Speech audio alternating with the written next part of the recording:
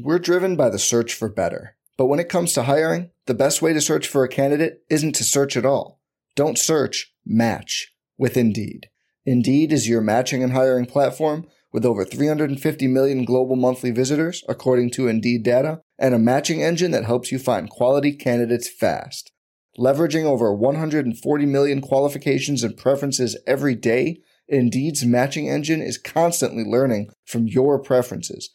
Join more than 3.5 million businesses worldwide that use Indeed to hire great talent fast. And listeners of this show will get a $75 sponsored job credit to get your jobs more visibility at Indeed.com/Blue Wire. Just go to Indeed.com/Blue Wire right now and support our show by saying you heard about Indeed on this podcast. Indeed.com/Blue Wire. Terms and conditions apply. Need to hire? You need Indeed. This is Tyrese Halliburton, and you're listening to Setting the Pace.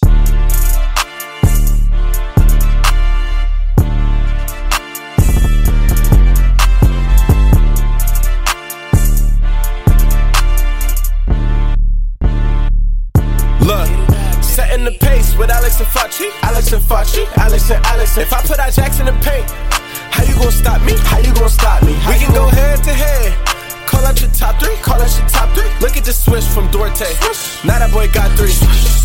We got Halliburton running point. This is the Benedict for the shot. If anybody gon' come in the post, then we got Jalen Smith for the block. Setting the pace, going to the top. This is your number one podcast. Sweeping every team. We gon' need a mop. Smooth.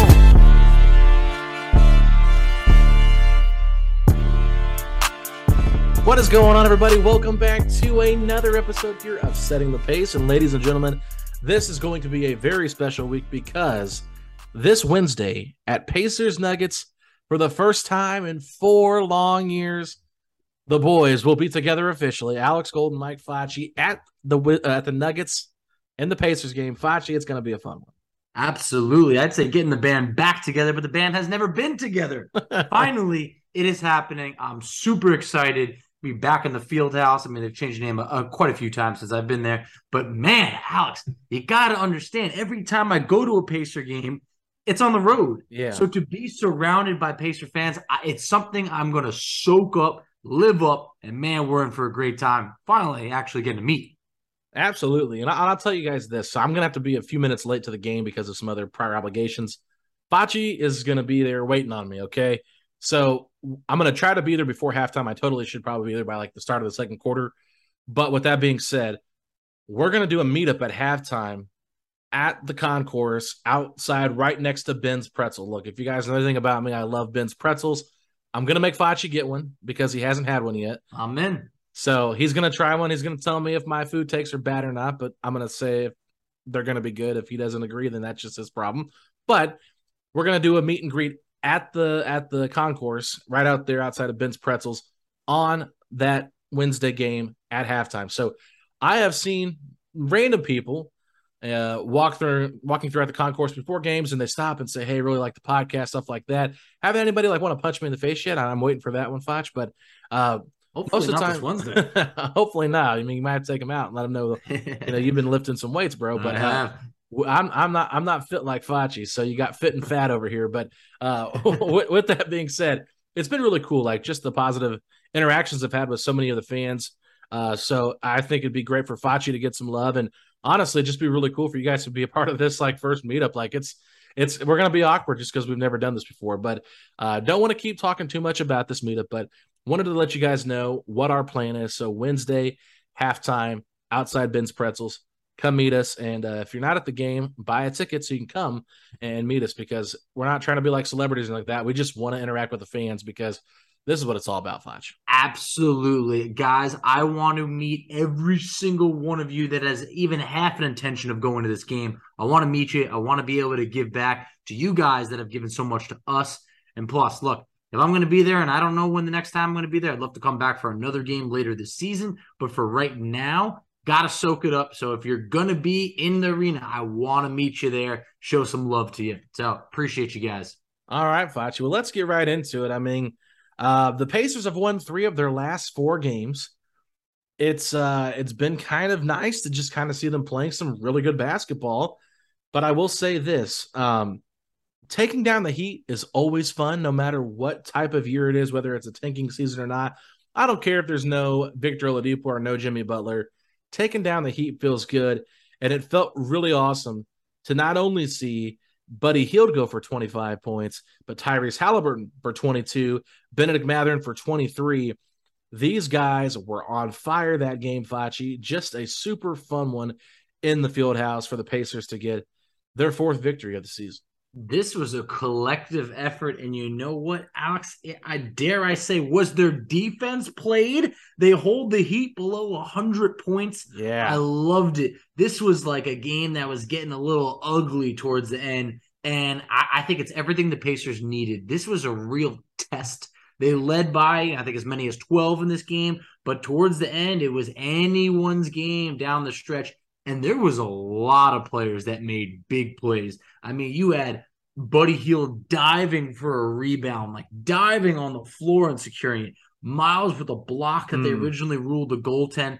Mathurin goes to the free throw line. I know he only hit 1 of 2, but still, it was great to see him in a high-pressure situation. And then Nembhard playing fantastic defense on Tyler Hero at the end of the game when the game was on the line. It was like every player had a significant role to close this game out. And that was like the first early battle test for this young Pacers team. And I know you mentioned Jimmy Butler wasn't there, but this win still felt like it meant a little bit more than beating like the Wizards or like the Detroit Pistons. You know, this was the Heat had the 1 seed last year. So this win, even without Jimmy, still meant something. Yeah, I mean, Tyler Hero still had a terrific game against us. He had 29 points, but, you know, Bam Adebayo had 18 points, 10 rebounds, and 0 blocks, but 5 turnovers. Did not feel like Bam was super great in this game. I thought he was good, but not like spectacular, if that makes sense, Foch. So it was one of those games where I was like, okay, in my personal opinion, when I was watching Kyle Lowry play, he looked terrible. Not the same guy as years past. He just flops and flails all over the place. It's just annoying. I thought they had better offensive movement at times when Gabe Vincent was out there instead of him. Probably because Gabe Vincent shot the ball really well. Kyle Lowry was 1 of 9 in that game, but Gabe Vincent was 6 of 10. So probably why I felt that way, because Lowry was bricking everything. But yeah, I mean, you can just tell this is a team that desperately needs to get Jimmy Butler back. Because offensively they kind of were looking for Tyler Hero nonstop, and I think that Tyler Hero can only take you so far, right? And that's kind of where we're at. But I mean, you look at this game and you thought Buddy Hield was going to go for 40-some points. The dude had 22 points in the first half. He only scored 3 points in the second half, Facci, but he was doing the little things, like you said. 9 rebounds in that game, Facci. 2 steals for Buddy Hield. That's great. You know, he didn't have any assists. Tyrese Halliburton almost had a triple-double, 22, 9, and 9. And then Benedict Mathurin logging 37 minutes off the bench, Facci. He was 10 of 12 from the free throw line, and he was a +4 in the game with 23 points. Had a chance to make this a 3-point game, but missed one of those free throws. Was that something you were a little bit disappointed in with, Ben? I was, because he always looks like super confident. So I was like, oh, Ben's going to hit both these right now. When he missed the first one, it's like it lets you know the little bit like he's human, you know? And then when he hit the next one, I was like, all right, great. That was the type of position that you want to put your rookie in to say, hey, the only way to really learn is by going through it in real time in a real regular season game. So great experience. But yeah, just like you mentioned, 37 minutes. He had only played above 28 minutes twice on the year. So this was a good, healthy dose of Mathurin.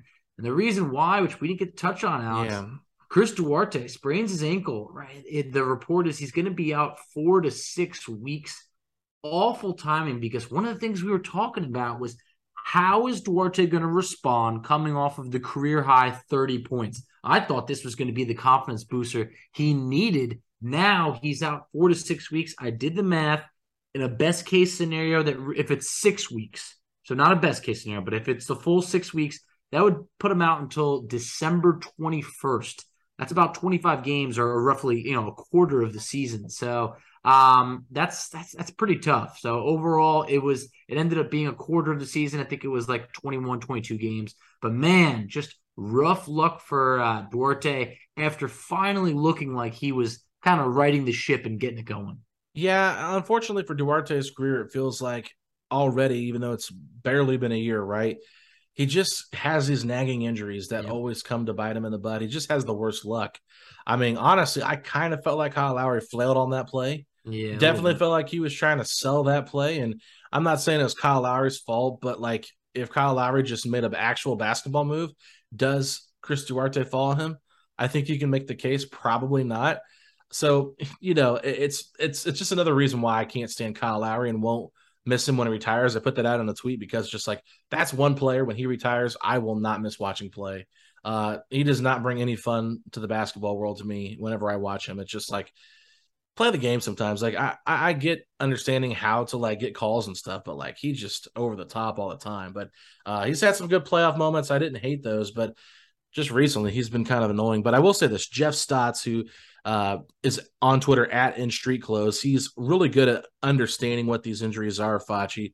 So he quote tweeted what Adrian Wojnarowski had put out there about Duarte with a grade 2 ankle sprain, missing 4 to 6 weeks. He said a grade 2 sprain is considered a partial tear and is the same injury that is currently keeping LaMelo Ball sidelined. Ooh. So, LaMelo's been out for a while. You probably haven't even heard about him. So that's because he hasn't played. So it's a little bit nerve-wracking when you think about all that stuff. But yeah, I mean, I didn't want to get too much into the negative of this game because that's probably the only negative I'd say besides Jalen Smith's poor performance once again.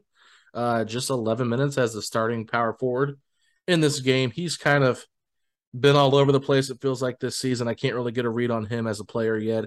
Trying to figure out if he's the right fit for this team as a starter or if he's, more of like what the Suns viewed him as kind of like a guy that can start on occasion, but probably more of a bench player. I think he probably has more of a bench player role here than he was on the Suns, being kind of buried. But I'm just curious, man, what is going on with Jalen Smith? I mean, what is going on in your world with him? Because I can't figure it out. It's really tough because he had a stretch recently where like he was really good. It was like a 4-game stretch where he scored 15 or more. He was averaging about like a double-double. But lately, the last couple of games, last 3 games to be specific, he's shooting 4 of 21. Yeah. 4 of 21, and he's seen his minutes go from 34 to 26 down to 11. And it's tough to see right now. I know he's going to have, some highs, some lows, but overall we're looking at like kind of a little bit of a median from like last year seemed like, wow, like imagine what Jalen Smith could do in a full year to like right now it's still early on, but we're seeing a little bit of a regress going on where his field goal percentage is down about 10%, which is a big amount. His 3-point percentage is down about 11%. The rebounds have been about the same. The minutes are about the same. So overall you could see, he's taken a step back. And I know the one thing I didn't like, but you had to do it when he was going to re-sign for less, was kind of gift him a starting role. Yeah. And I'm curious to see if he keeps that role throughout the remainder of the year. Well, and here's the thing. They might start him, but he only played 11 minutes, okay? So it's like Rick Carlisle's benching him if he's not playing well. And I've seen Carlisle kind of get mad at Jalen a few different times when he's called for him and he doesn't get up there quick enough to the scores table. Like live in the games is like, come on, I'm calling you, pay attention. I think part of this for me is Jalen just a young player still. Young players go through inconsistencies, and I think him being put in this position to play a very complimentary role and probably is kind of the 5th option on that starting lineup, I would say.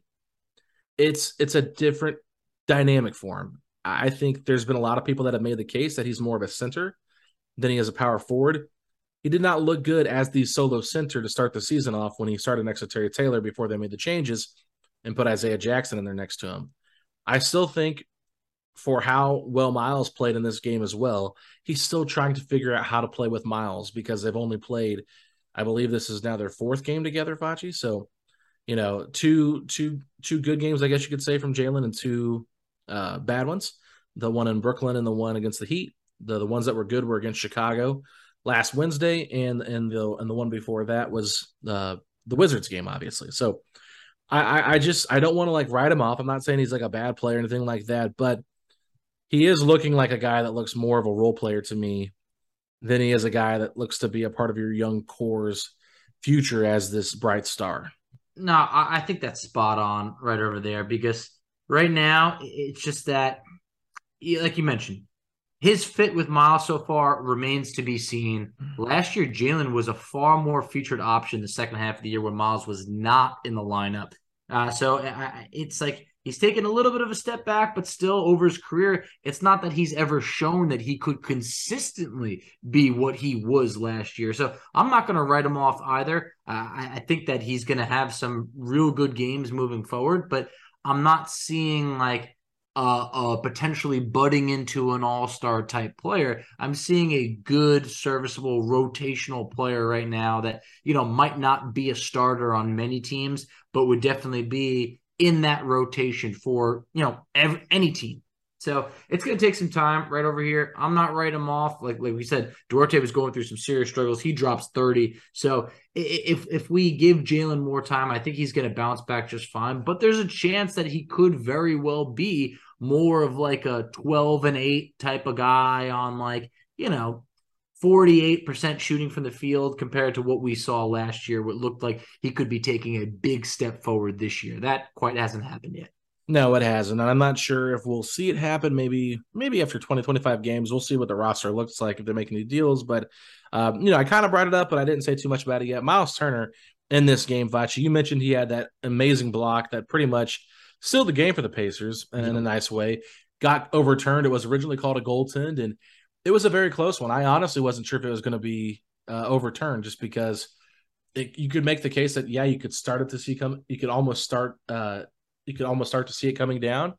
But at the same time, it didn't feel like it was coming down yet. So they overturned it. They gave us the call. They gave us the benefit of the doubt there. Miles had some other really nice blocks in this game. Super effective. 7 of 9 from the field, Fachi, which is great to see. 1 of 2 from 3, only took 2 threes. They were kind of going to him there a little bit when he'd have mismatches on him, and he was scoring at a pretty high rate against them. Still only 7 rebounds. Obviously, would like to see that be a little bit higher.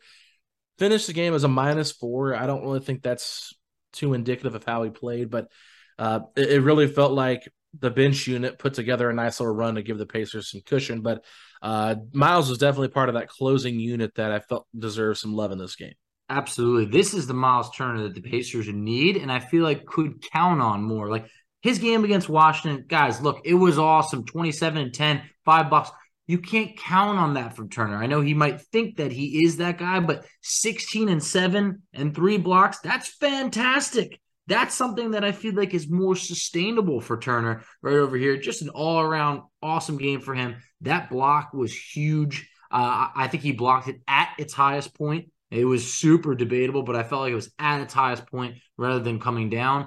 And overall, he even talked about how excited he was to be back at home, to get a win at home. Like all of that stuff was awesome to hear, especially after, everything that we've already hashed out about his interview with Woj. I thought that this was the type of performance at home that he needed to have. And he did. And I think that it just showed that everybody played a solid role in this game. Obviously Duarte got hurt, but the rest of the starters were real good outside of Jalen Smith. The bench had its moments. Obviously Benedict Mathurin was the one that really had you, especially in the first half. I think in the first half he got to the free throw line maybe 10 times. I think he was 9 of 10 from the line or something of the sort. Overall continues to just impress. But maybe someone that we need to also give a little shout out to, Andrew Nembhard. Yeah, you gave him a shout out earlier. You haven't given TJ McConnell one yet. I think he deserves one too. Okay, McConnell was very solid. He was very solid in this game. There's nothing to not like about his performance. He was a +12. Hey, 4 points, 6 boards, 4 assists, 2 steals. Right over there. That's a stat sheet stuffer. Attempted another 3. Went for it. I thought about you. Every time he shoots, I think about you. I know. When I saw him, I went, oh, and then, okay, never mind. Hold your breath. Exactly. But I give him credit for trying. But overall, compared to how McConnell has played, this was by far one of his better games on the year. He doesn't need to have, 10 assists anymore, 8 assists anymore. It's a little bit of a dialed back role, but McConnell definitely gets a shout out. But for Nembhard, career high, 6 assists to just 1 turnover. I know he didn't shoot the ball well, but he played some good defense at times. And overall, for Nembhard right now, we're starting to see someone who is really starting to flash some stats over here, at least from an assist to turnover ratio. This guy's making it happen out there. And I'm really excited about what we're seeing. Basically, let's see what it was. His 26 assists to 4 turnovers. Alex, that's good for a 6.3 assist to turnover ratio right over there. That's unbelievable. 8th best in the NBA. Yeah, I don't know if you were paying too much attention to this, but the Heat were going back and forth between playing man and zone versus Pacers. And there was times when they put Nembhard in the middle of the zone to try to break it. And he had a really great pass. I'm sure you saw this one when he found T.J. McConnell cutting on the baseline. Bouncer, yep. Yeah, so it's like anytime T.J. McConnell can get loose on the baseline and get a little layup in there, like that's pretty impressive. Like McConnell's really too small to be able to score like that on the baseline, right? So the fact that Nembhard was able to draw the defense away enough to find McConnell at the same time, that was really impressive to me. So we're just seeing the high basketball IQ of Andrew Nembhard every single time he's on the floor. He is a rookie. He's going to have mistakes. But when he does things really well, it's not a surprise to me. And Quinn Buckner hammers this every single time he plays, but he always talks about his poise, his calm attitude. It's so real, Facci. This guy looks like a proven player that is never going to let the moment get too big for him. So that is one thing I have fully loved to see from Andrew Nembhard. But yeah, it was good to see them play together and not play bad minutes, because they looked really bad together against the Nets on Monday. And I'm like, I just don't love their minutes together. And we talked about it on the podcast after the game. So don't need to like go into it too much. But yeah, it's good to see him being able to be used as more than just a point guard. He's kind of going to become that wing that they not a wing, but part of that guard rotation that they need with all the injuries. But before we wrap up this game, I want to ask you, do you have anything else you want to touch on? Because if not, I want to take a quick break and I want to ask you 2 burning questions. I just want to say one of the last things was, people were making a big deal out of James Johnson's minutes. Like, 18 minutes against the Nets. Did not even log a second against the Heat. So it's, guys, take it easy. That was a situational matchup of James Johnson knowing the Nets and the bigs not playing well in that game. So, hey, everything's going to be all right. All right, well, let's take a quick break. When I come back, I'm going to ask Facci. When we come back, I'm going to ask Facci 2 burning questions that I have. We'll be right back after this. We're driven by the search for better. But when it comes to hiring, the best way to search for a candidate isn't to search at all. Don't search, match with Indeed. Indeed is your matching and hiring platform with over 350 million global monthly visitors, according to Indeed data, and a matching engine that helps you find quality candidates fast. Leveraging over 140 million qualifications and preferences every day, Indeed's matching engine is constantly learning from your preferences. Join more than 3.5 million businesses worldwide that use Indeed to hire great talent fast. And listeners of this show will get a $75 sponsored job credit to get your jobs more visibility at Indeed.com/Blue Wire. Just go to Indeed.com/Blue Wire right now and support our show by saying you heard about Indeed on this podcast. Indeed.com/Blue Wire. Terms and conditions apply. Need to hire? You need Indeed. Without the ones like you, who work tirelessly to keep things running, everything would suddenly stop. Hospitals, factories, schools, and power plants, they all depend on you. No matter the weather, emergency, or time of day, you're the ones who get it done. At Grainger, we're here for you with professional-grade industrial supplies. Count on real-time product availability and fast delivery. Call, click Grainger.com, or just stop by. Grainger, for the ones who get it done. Okay, Facci, so I've got 2 burning questions for you, but the first one I have for you, I've had a lot of people say, what about them Pacers to me? And I say, what about them? What are you trying to ask me? Because I'm not sure exactly where you're coming at, And they're like, well, I mean, they've won 4 games. And I'm like, okay, let's talk about that, Facci. Okay, let's go back. Their first win was against the Detroit Pistons, right? Mm-hmm. Second win was against the Washington Wizards. Yep. Third win was against the Brooklyn Nets, and the last one was against the Miami Heat. Looking at those 4 games, are you surprised, knowing those teams and what their injury reports look like, that the Pacers were able to pull out the victory? I'd say that Brooklyn game, because, look, you're talking about Kevin Durant, you're talking about Kyrie Irving, you're talking about being on the road. I felt like that was a game that it was like, look, Brooklyn had looked sluggish, but it was like, okay, they're probably going to get right against us, and they were up solidly in that game. Overall, that was probably the one win that surprised me.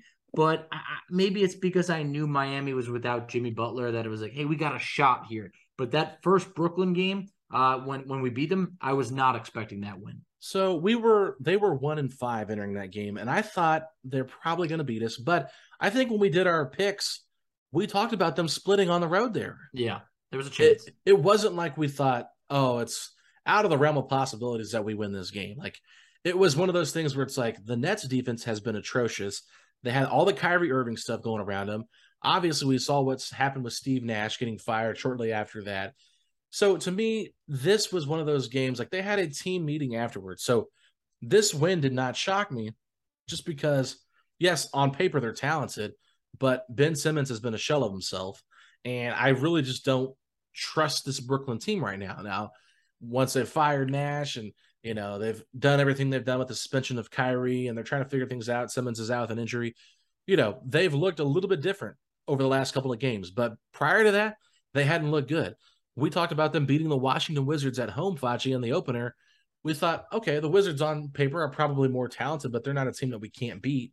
So that wasn't one that surprised me. We're right neck and neck there in terms of like what the Pistons are trying to do. So that didn't surprise me. And then, like you said, this Heat team without Jimmy Butler, their whole entire offense really, like it feels like he is the epicenter of that offense, right?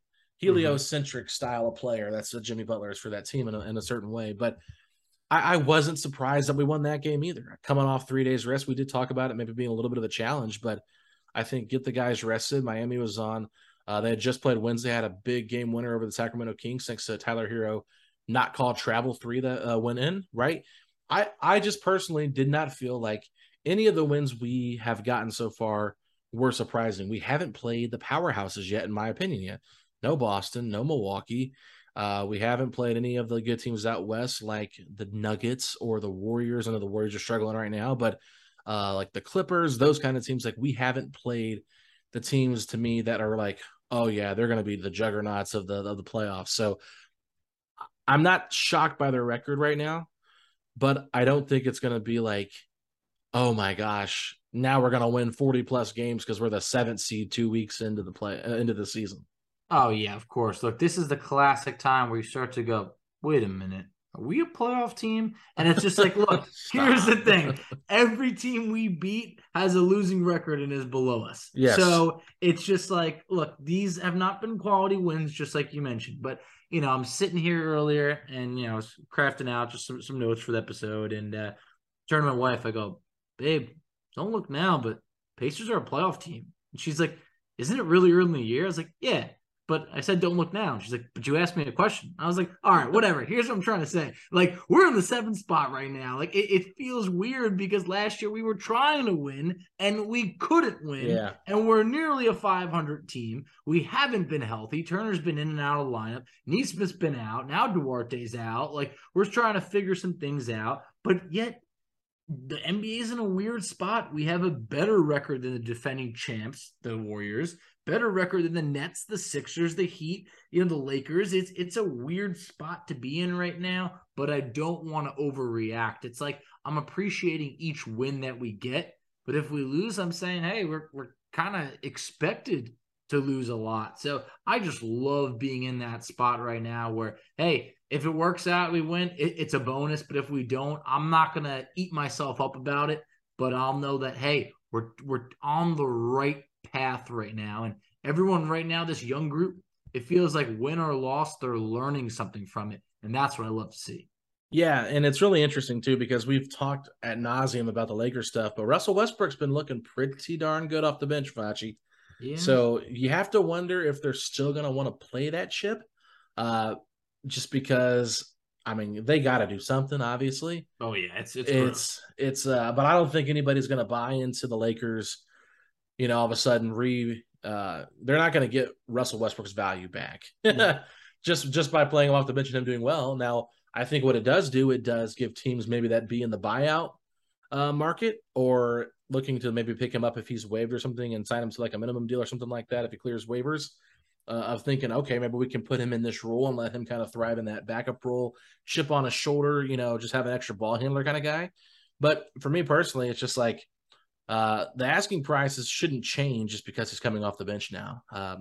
I'm not going to be blinded by 3 or 4 games here where he's had a really good stretch off the bench. Now, I will say this. I think Westbrook is really trying to keep himself in LA because it's where he wants to be, right? He's a California kid, doesn't want to be dealt, and is tired of being the butt of all the jokes. So and now it's just coming down to roster construction a little bit more with that team. But, like you said, Golden State's not been playing well at all, 3-7. That's a bit of a championship hangover. Guys are getting older, trying to integrate their young guys into it. So it's still really early, but I'll just say the powerhouses that we haven't faced, don't get me too concerned about our record overall. I will just say this is a Pacers team that is going to be very competitive every single night.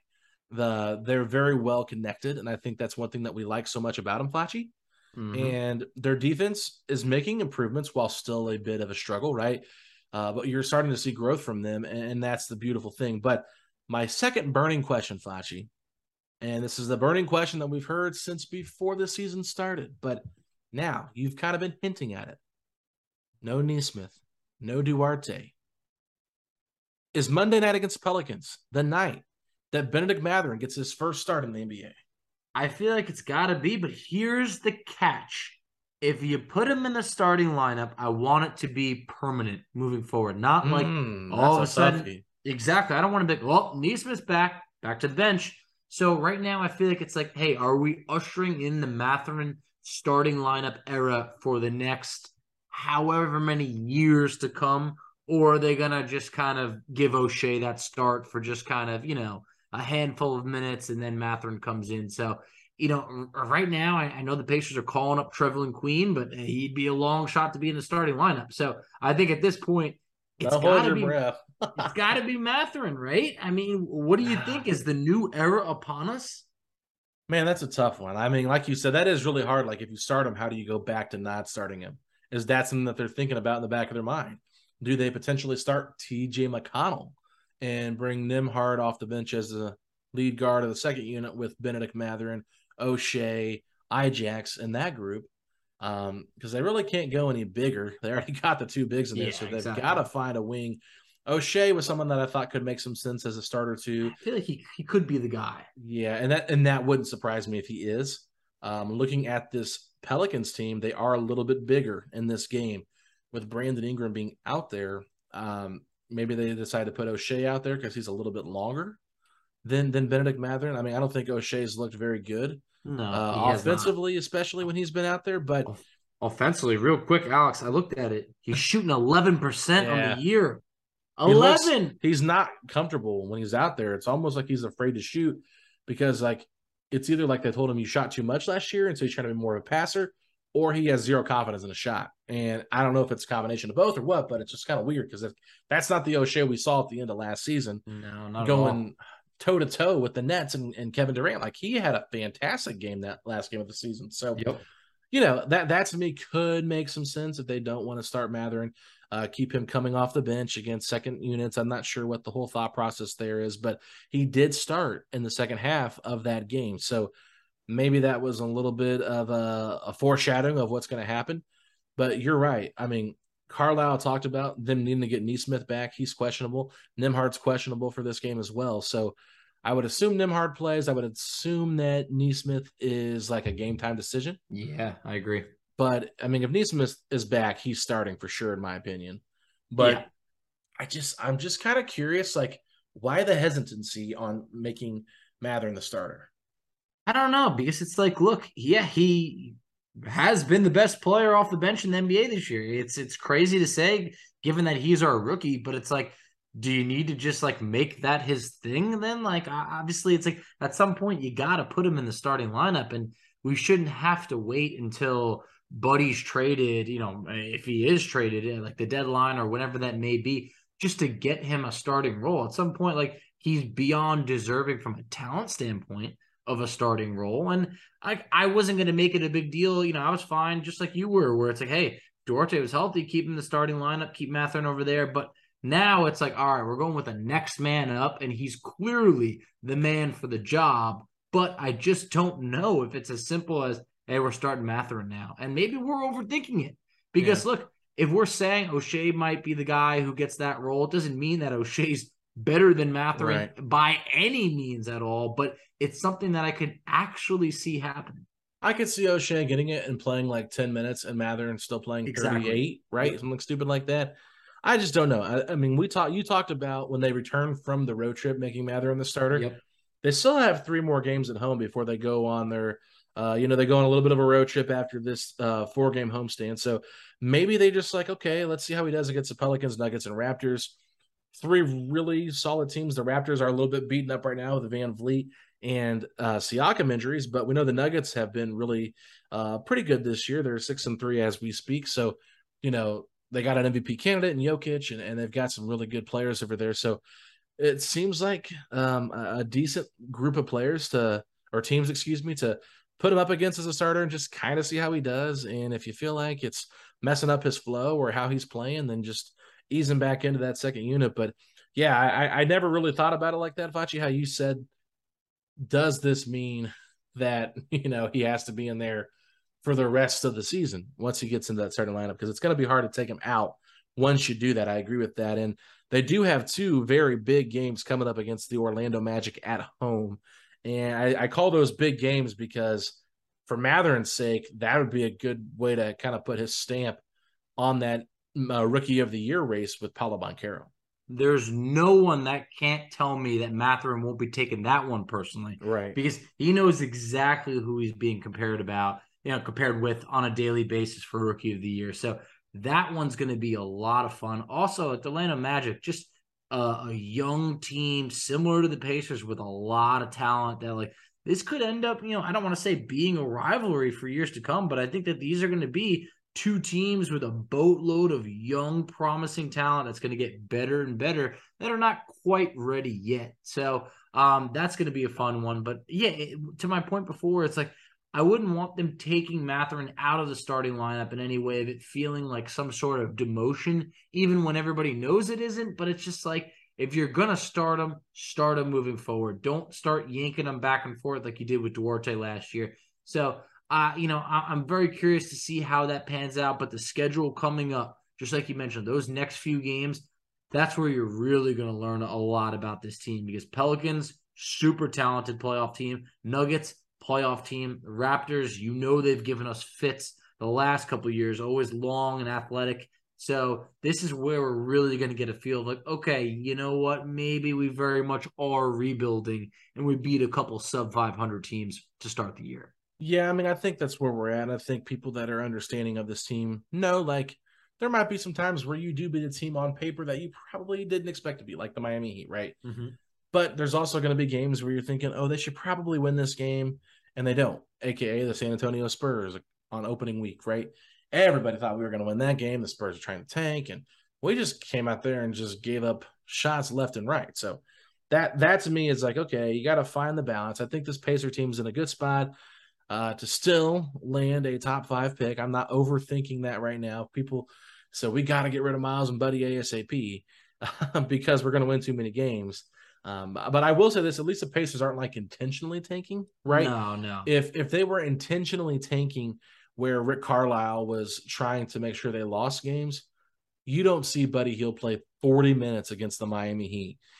You probably see him play about 33, 34, and you let somebody else get a little bit more time out there. But Buddy was feeling it. Buddy was hot. Rick rode the hot hand, and he let the guys go out there and have a chance to win it. Because when we talk about tanking, me and you aren't openly saying let's go out there and tank, let's win this game. We're just saying let's not get meaningless wins for us to not make the playoffs and then not be put in a good spot in the lottery. Exactly. Look, it's this isn't, we're not shutting down players for long stretches of time or doing what OKC was doing, where you look at it and it's these are barely even NBA players. The Pacers have a lot of young, talented guys that are getting in games. They're out there. So it's yes, when we say tanking, it's the Pacers did not meet, the bottom salary floor. Like, they could have spent more money, and we know they didn't. And they went with a younger direction instead of getting more win now players, things like that. So it's like a subtle tank, but overall, I think they're doing a great job with what they're doing. It's been a fun product to watch. I think everybody, even knowing that we're likely not going to make the playoffs, is saying, I'm enjoying watching this team right now. A guy like Buddy has just been a treat to watch, having a career year. He's been like lights out from three. He's shooting 42.5%. He's shooting what would be a career high from the field at just under 48%, nearly 19 points per game. It's been awesome to watch. So overall, I saw a lot of fans over the weekend saying, you know what? I wouldn't mind if we held on to him a bit. So now it's cool to see fans at least say, like, this guy's actually having a great time here. His teammates love him. He's balling out, and like some of us are trying to just kick him out. So it's very interesting to see everybody change their tone on it. You and I even talked about it last week. We're like, well, I mean, if they make some other moves, it's not the worst going into next year being an expiring year for Buddy, where his value could still be very high. It could still very well be a first-round pick next year. I think it could be almost higher next year just because it's not the extra money, right? Yeah. It's an expiring contract, a shooter. You can never have too much shooting. And I put that video out there on our Instagram, on our TikTok, and then on my personal Twitter page, just asking fans, like, do you want to keep him or not? I would say 70% said they wanted to keep him, right? There was a handful of people that said, no, we need to trade him as soon as possible. And I understand that mindset, Facci. Like, his stock's probably never going to be higher. So you make the Lakers or whoever wants to go after him pay up to get him and make sure you put a good price on him. But I'm just enjoying the experience so much. I love the joy that he plays with on this team. It's he's a very team first guy, it feels like. And I feel like he wasn't really pegged as a team first guy when he was in Sacramento. Kind of felt like they didn't like him and felt like he was more of a all about me guy. But like we talked about it. Only scoring 3 points in that second half and, just doing things to get guys open looks because they were worried about Buddy. Obviously, he was hot. So he was being used as a decoy in some of the offensive sets, and Halliburton was able to get some stuff going. Miles got some stuff going. Benedict got some stuff going. So, it was one of those things where he just plays with pure joy. And I absolutely loved the post-game press conference where it was him and Mathurin together. And like they asked, I think Tony East asked like Mathurin a question, and then like two more people asked Buddy a question, and he was like, "Y'all don't want to ask Ben anything?" So that's great. It's just like, and then Ben just takes the mic, and then someone asked Ben a question. It was great. I personally just love the relationship that those two have, and I think that Buddy's probably been more of a leader and mentor than given credit for. You know what I mean? Because people just haven't really talked about him as being that guy, but I really think he has been.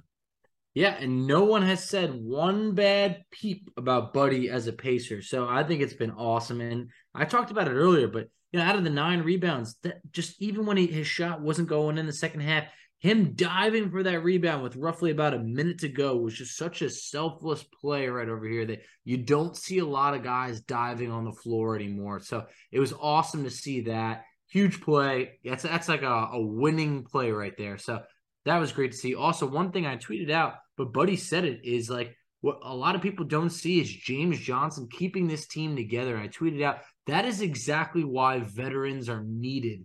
Because a guy like James Johnson didn't even get in that game, hasn't gotten in many games, but behind the scenes has been vital to this Pacers team.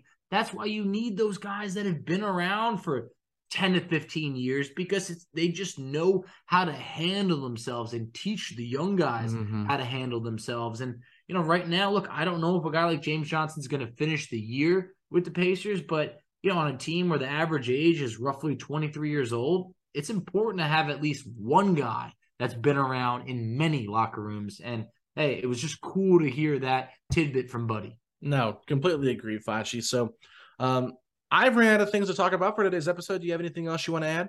Yeah, one thing that we didn't highlight on, I didn't want to cut you off, but when you were saying, man, Kyle Lowry, I'm just over him.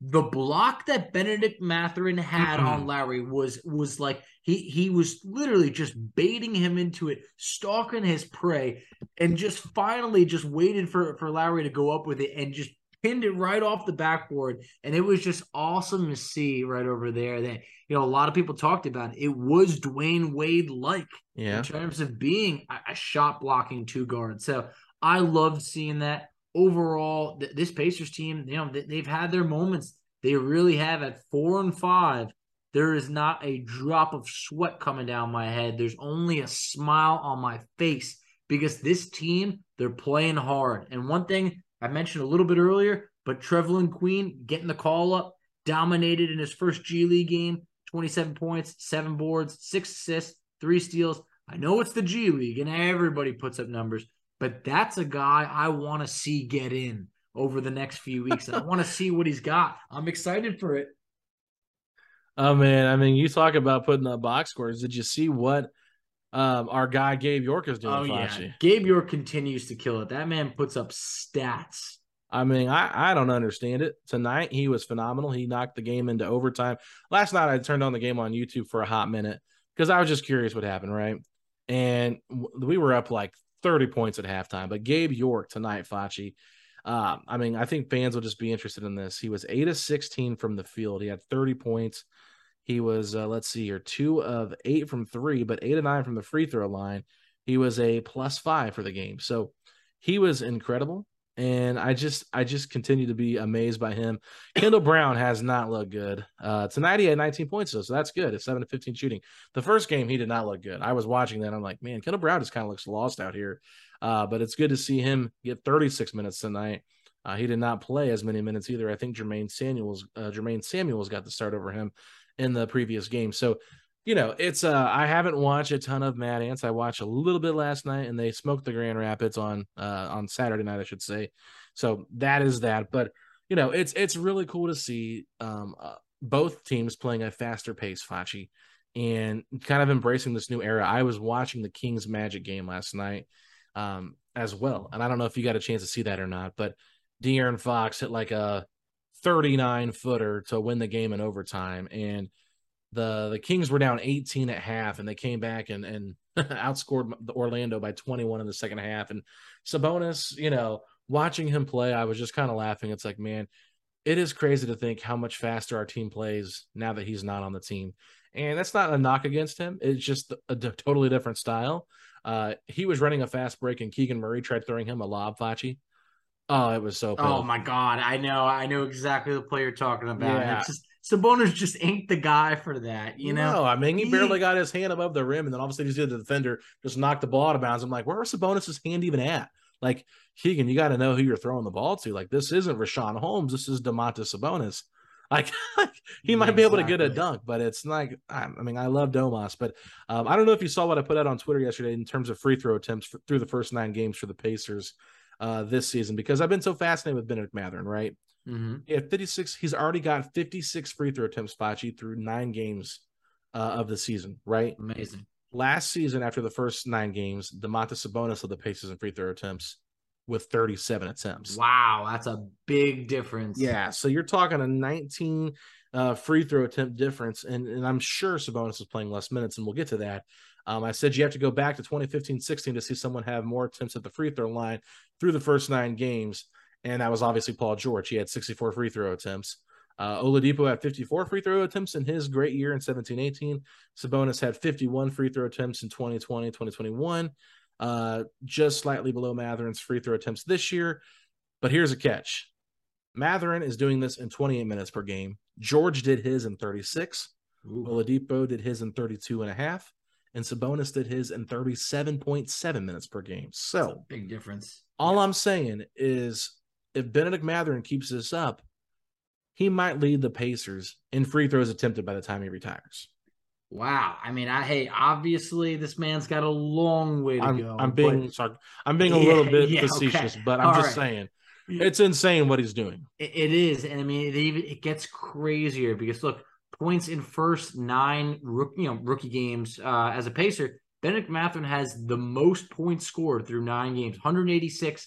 It's more than any other Pacer rookie. So we're witnessing arguably the best rookie in our lifetime. It's not just our lifetime, franchise history right now. And they even tweeted out something, and I had to incorporate Benedict Mathurin because it was like Paolo Banchero through 9 games has more points than, Kevin Durant and this, that. And I was like, you know what? So does Benedict Mathurin because he's on that much of a historic start that it's like more points through 9 games than like LeBron and just all these historic guys that, and at times we got to stop and just say like, wow, this guy is really special. I mean, more points than Kevin Durant, Magic Johnson, Chris Paul, LeBron James, Steph Curry, Kobe Bryant, all through 9 games. It's super impressive. He's been far better than advertised, and I cannot believe he's ours.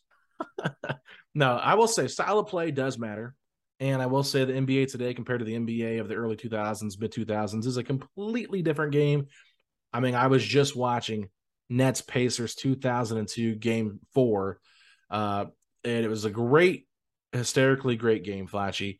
It was like 39-30 at half or something like that. I mean, it was just incredibly low. It was like one of the most embarrassing things I've seen from a scoring standpoint. But posted an interview with Ron Artest, and I said, this kind of gives me Benedict Mathurin vibes. And Conrad Brunner, former writer for Pacers.com and the Star, was like, never mention those two in the same name again. And I'm like, look, you don't have to like Ron. I understand that he kind of destroyed the franchise, but they ask him in game 4 is a must win for the Pacers to force to a game 5, right? We know about the game 5 that was incredible where Reggie banked the 3 in. Okay. Yep. But they ask Ron Artest at halftime, are you going to win this? How do you win this game here in the second half? He said, we're going to win this game. We can't lose this game. So, like just full confidence with what he said it. And I felt like that's an answer Benedict would give if he was asked that question. We don't have a chance to lose this game. We're got to win this game. So losing was not an option for him. So with that being said, just thought that was cool. But yes, love what we are seeing from Benedict. And man, I honestly can't talk enough about him. But we got to go, Fachi. So let the people know where they can find us on the social medias. Absolutely. So you can find us on Twitter at SettingThePace3. You can find Alex on Twitter at AlexGoldenNBA.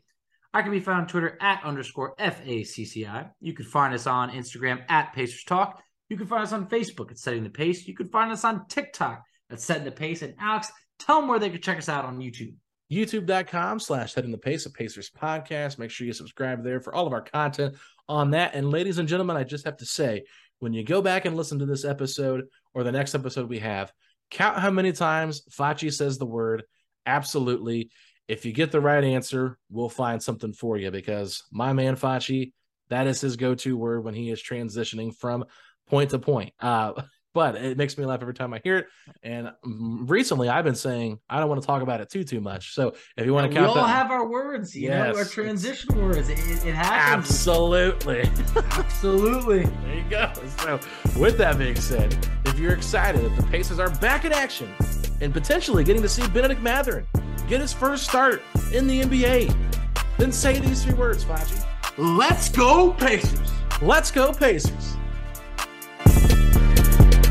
Setting the pace, going to the top. Setting the pace, going to the top. This is your #1 podcast. Sweeping every team. We gon' need a mop. Smooth.